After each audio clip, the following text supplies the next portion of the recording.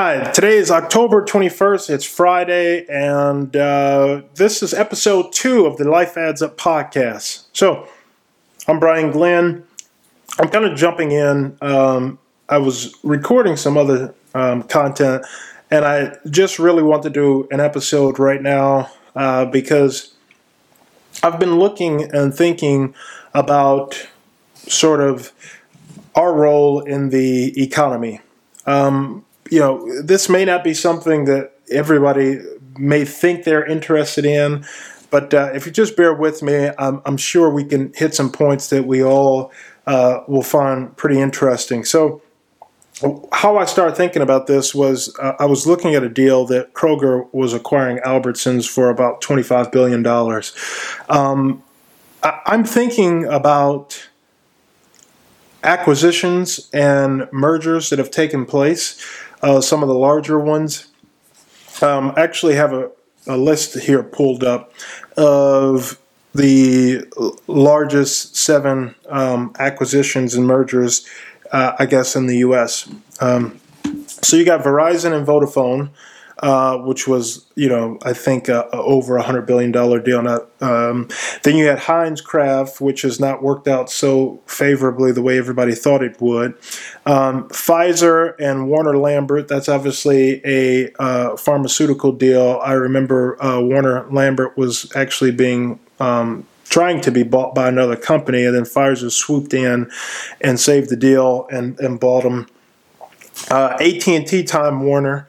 That didn't turn out the way everybody thought it would. And that whole string of Time Warner acquiring AOL and AT&T and Time Warner, I actually know someone that whose company was bought out by AOL for a substantial amount of money, a little less of $1 billion. And I'm going to see if I can get on a podcast, actually. Really great guy. He was in social media, but I think 2004, 2005, somewhere around there. Then we have the Exxon and Mobil combination, which is now Exxon Mobil, gas, energy. Google and Android. I'm not sure if people realize that Android was a separate company. And then a huge one, Disney, Pixar, Marvel. So all of those on that list are pretty notable. Obviously, Kroger and Albertsons is not to the level of these, but I think it's significant for today. And the reason why I think it's significant is because we're in a recession, whether most people would like to admit that or not, and we're heading for even more turbulent times. And so for the folks who think we're not in a recession, majority of them agree that we're heading for a recession.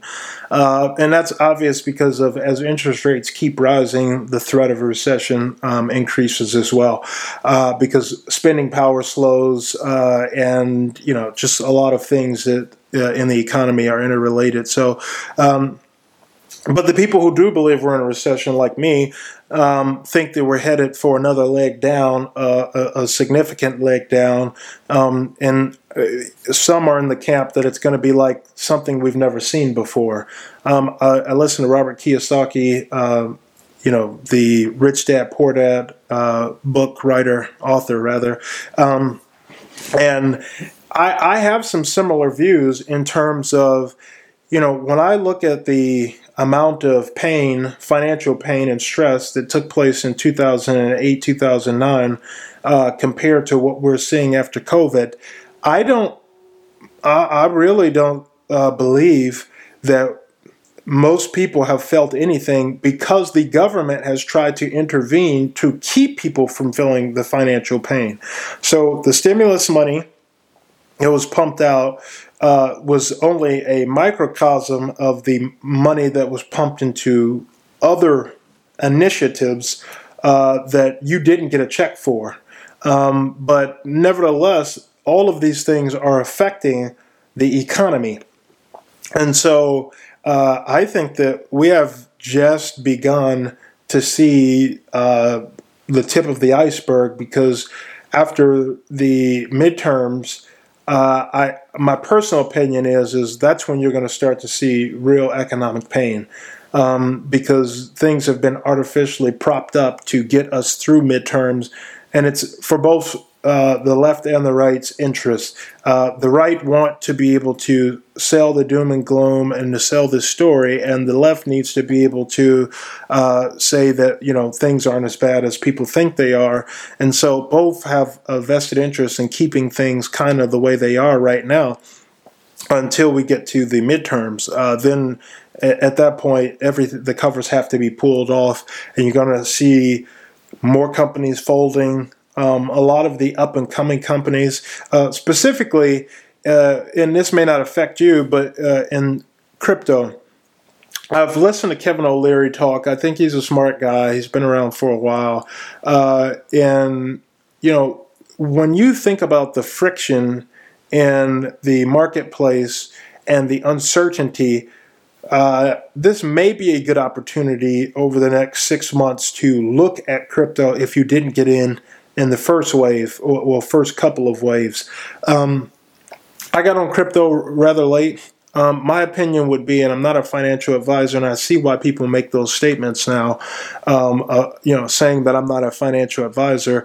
But the reason why I'm saying that is because all of these so-called experts online, they don't know anything. I mean, they have their portfolio and they're doing what they're doing.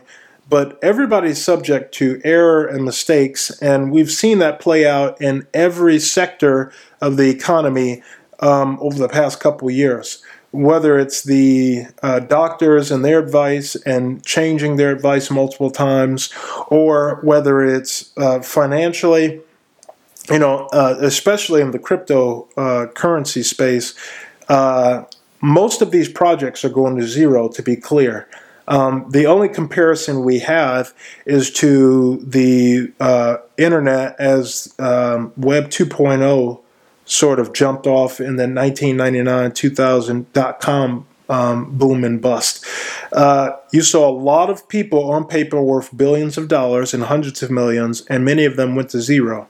They're still around, and some of them are still around, some of them are not. And the reason why I'm bringing that up is because we've seen a lot of people getting rich with the cryptocurrency over the past 18 to 24 months, and many of them are going to zero. Many of them are going to lose everything. However, the same thing that was true about the Web 2.0 and the .com boom and bust of 99 and 2000 is you cannot have this much intellectual capital being poured into a sector and it not grow and it not have great things come from it and emerge from it. So yes, most people don't know what Webvan was, but many people know what Instacart is. It's literally Peapod. These are all the same companies, same business models. It's just that at certain inflection points, when you have certain technologies and market penetration and a critical mass of adoption use, it makes things a lot easier than for the trailblazer who's just starting. So my recommendation is not to put your money in right now.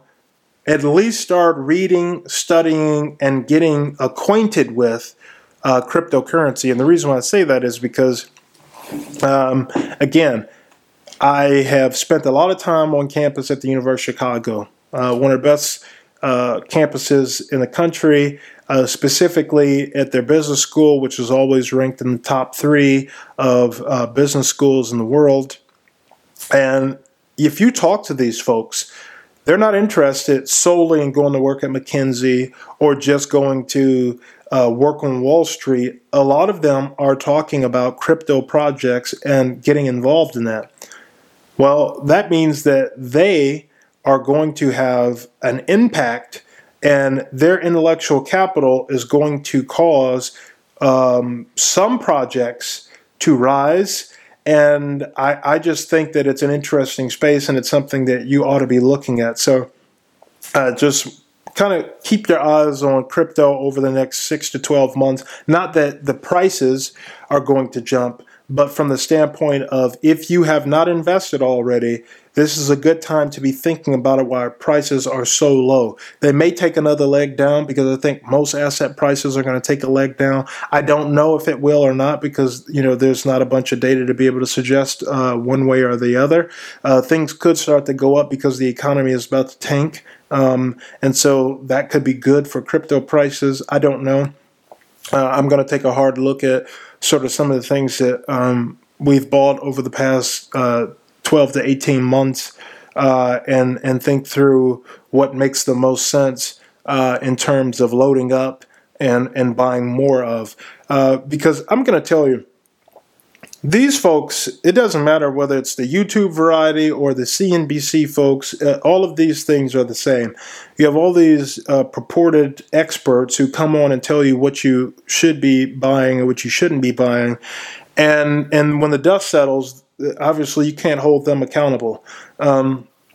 There's one YouTube channel of this guy who has millions of followers, and when I first got into crypto, I did a little research, and some reputable news outlets had mentioned him, interviewed him, and so I said, why don't I check out some of his content? So I started watching him, and I started following his advice. Well, the overwhelming majority of what he said turned out to be false. Now, you couldn't know that in a moment, and every time I would hear bad advice, and I would, like for instance, of what coins to buy or what to invest in, you would almost see real time that it didn't work. But I would find excuses saying, well, maybe I timed it a little wrong, or maybe, this or that. It just never worked. And thousands of dollars invested watching this guy. And, what is, again, it makes no sense because at the end of the day, you're responsible for you, not these other folks. And the same thing is true is, CNBC, I remember watching and a guy, this was early this year, the end of last year, and they were talking about PayPal and talking about how it was down from its high of, I think, 270, and it was floating in the 240s, 250s range. And they were saying, this expert, so to speak, says, get ready because PayPal is going to rebound very strongly like Apple, etc. So I said, okay, let me shift some funds over here, take a look and see what happens. Well, that was around 240. PayPal these days float between $80 to $90 a share. So just think about that. It's a third of what it was when he recommended it 6 to 8 months ago.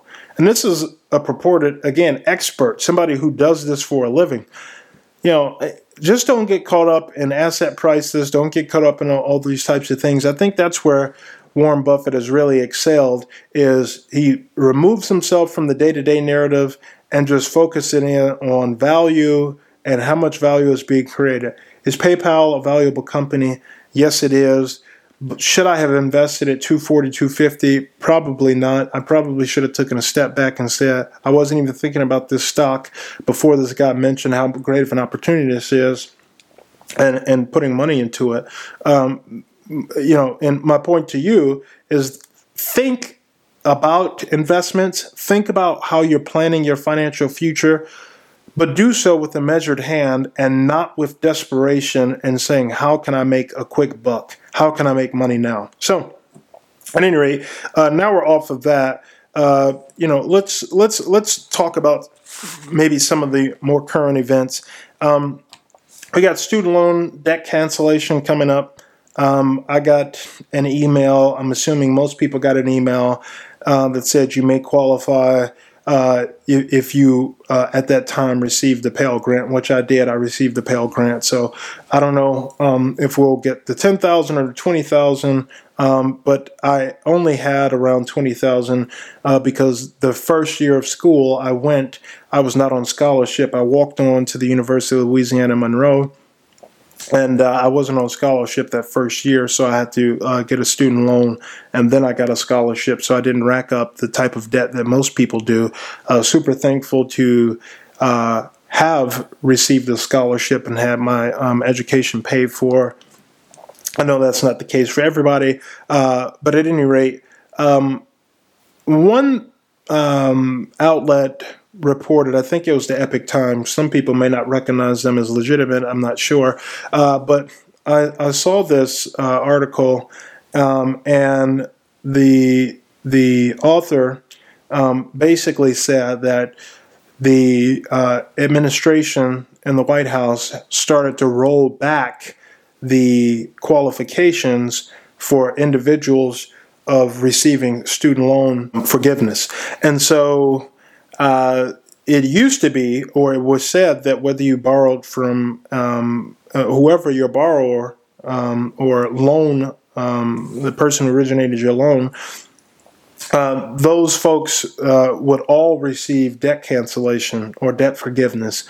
And now that's not the case. There's been multiple states that have sued and called this unconstitutional and said that the president doesn't have the power to unilaterally use an article that wasn't meant for this, and not even sure how he interpreted it. Nevertheless, there are folks who will benefit from this, and there are a lot of people who will not benefit from this. People who chose not to go to school or chose to pay off their own student loans, and there's a bunch of arguments to be made either way. The whole point of me bringing this up again was it's interesting that the administration made a promise on who would qualify. And now they have to start pulling that back and saying, well, actually, everybody doesn't qualify that we originally thought. These sorts of things may not seem like it's important, but it tells me that we're having a lot of half-baked plans when we speak to the public. That shouldn't happen. You should not make a promise of some. It's one thing to make a campaign promise, which he did, and folks, had all these proposals. That's one thing. But when you announce that you're going to do something while you're in office and you start down that road and then find out that you don't have the constitutional authority to be able to do that, that's a rookie mistake. And this man has been around for too long for that to happen. So, I'm not going to go deeper into that, but I just wanted to bring that up because I thought that was super interesting. So if you, depending upon who your borrower is or was, I keep saying borrower, the person who originated your loan, who issued you the loan, you probably should take a look because you may or may not qualify based on the recent changes. So just wanted to touch base on a couple of other things really quickly.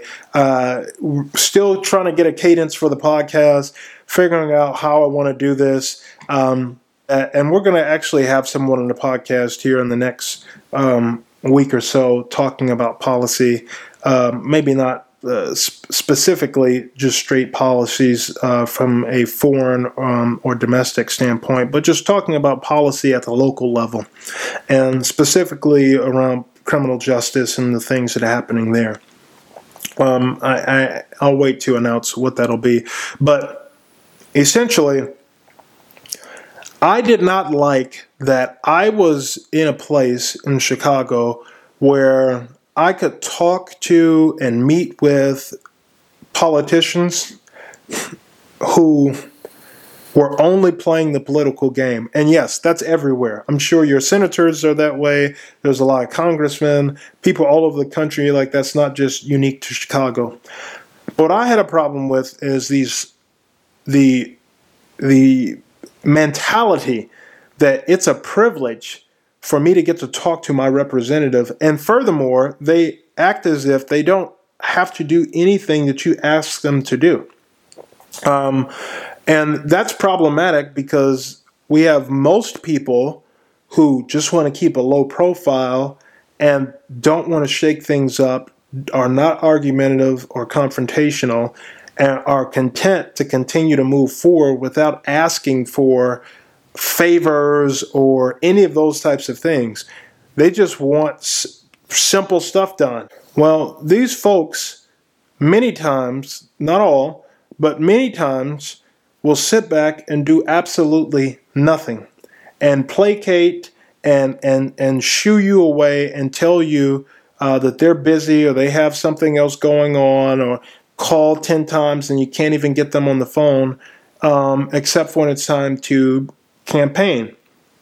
Right now, you're seeing on a federal level what campaigning really looks like. And I just want people to start asking themselves, what am I getting in return for my vote? What am I getting in return for supporting this individual? That's what we need more transactional thinking like that. And the esoteric ideas about what people want and what people imagine, that's not policy. Now, if they can package that into policy, that's wonderful. Maybe we can talk about those and debate those and put those on Front Street so that everybody can sort of examine. But what we don't need is more of this foolishness where we're doing the same things and expecting different results. We have people who go in year after year who promise change and do absolutely nothing. We need change on all levels, and I'm hoping that as you think about what your community is experiencing, what you're experiencing, whether that's, again, inflation, these are all results of policy. They don't just happen. Don't believe that all of these things just happen for no reason. These all happen for different reasons, but they are results of decisions that were made by policymakers. And so, at any rate, just kind of want to throw that out there as you get ready to prepare to vote. I really do hope that you are registered to vote, because that's something that people have died for.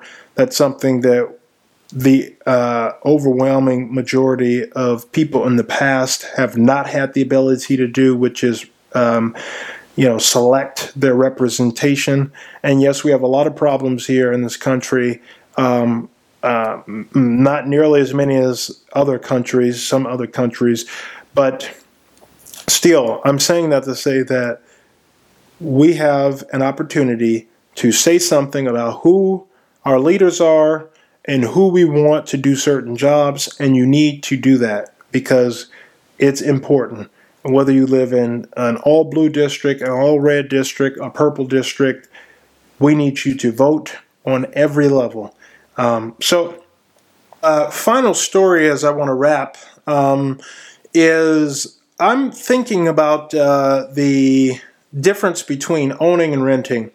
This has been quite an experience. We sold our condo because our place was too small and we needed to get another place, and I didn't like the amounts that I was seeing for homes that weren't worth it. Plus, we had little time to be able to make that transition, moving out of Chicago, moving to Florida, and wanted to kind of get a feel for a community before we just bought something. I highly recommend that. But let me say this. Renting is totally different. We moved into some newly constructed townhomes, not too terribly big, but not quite 2,000 square feet, but much bigger than what we were living in Chicago. We were living on top of each other in a small, 2-bedroom, 2-bathroom condo, and we had our second child, and so we just needed more space. That was not good because, in a small place like that, you can just get tired of the routine of not having anywhere to talk, having a place to think, just being able to get out of each other's faces. And especially during the pandemic, that exacerbated it, being around, your family all day, every day, and not having an outlet or being able to go anywhere. So, we are happy that we found the townhomes that we did.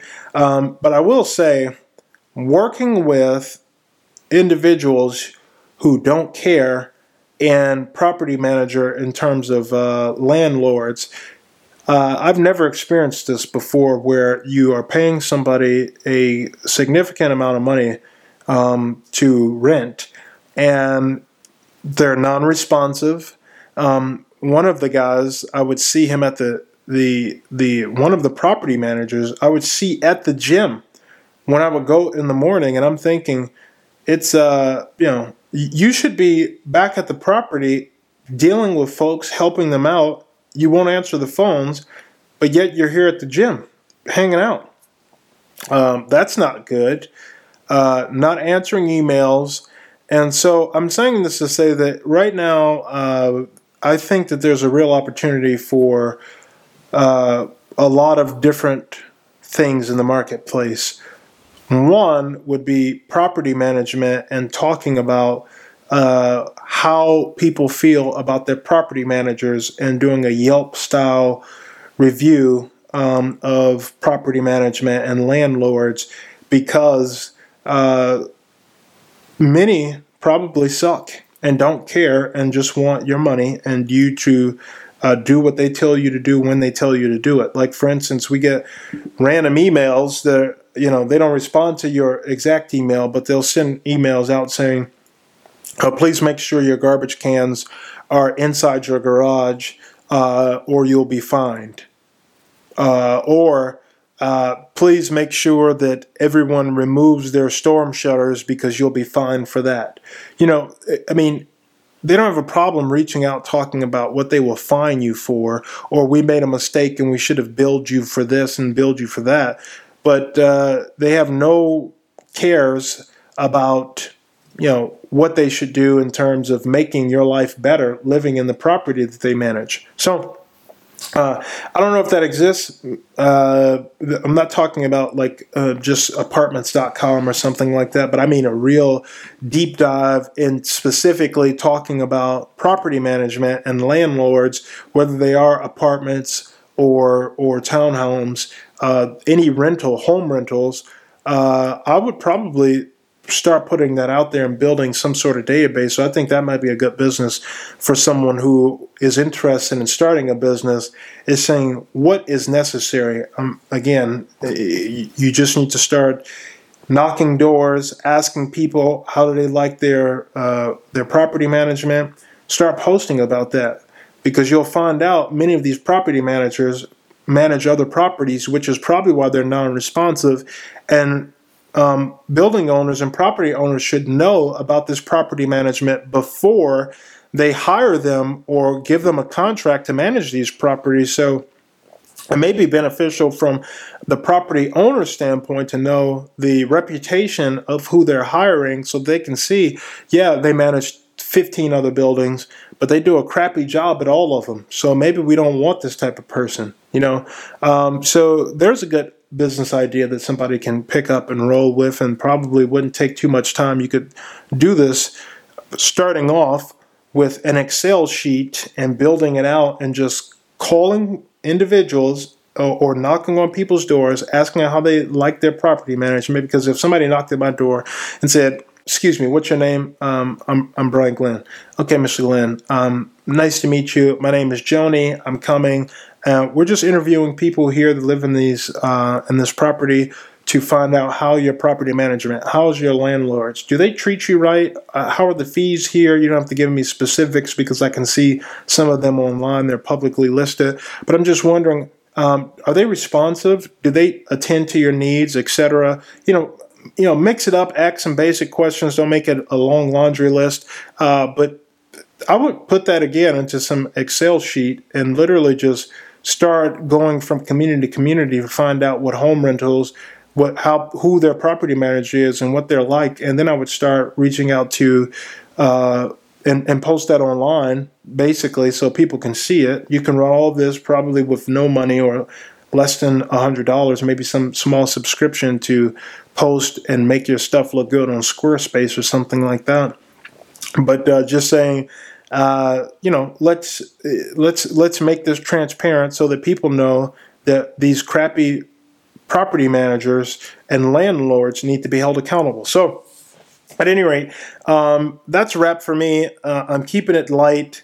Going to go deeper as we build up, because again, I want to start inviting other people to the podcast and talking to them, getting their insights and dealing with them. And so I want to throw that out there. I look forward to being able to have this conversation.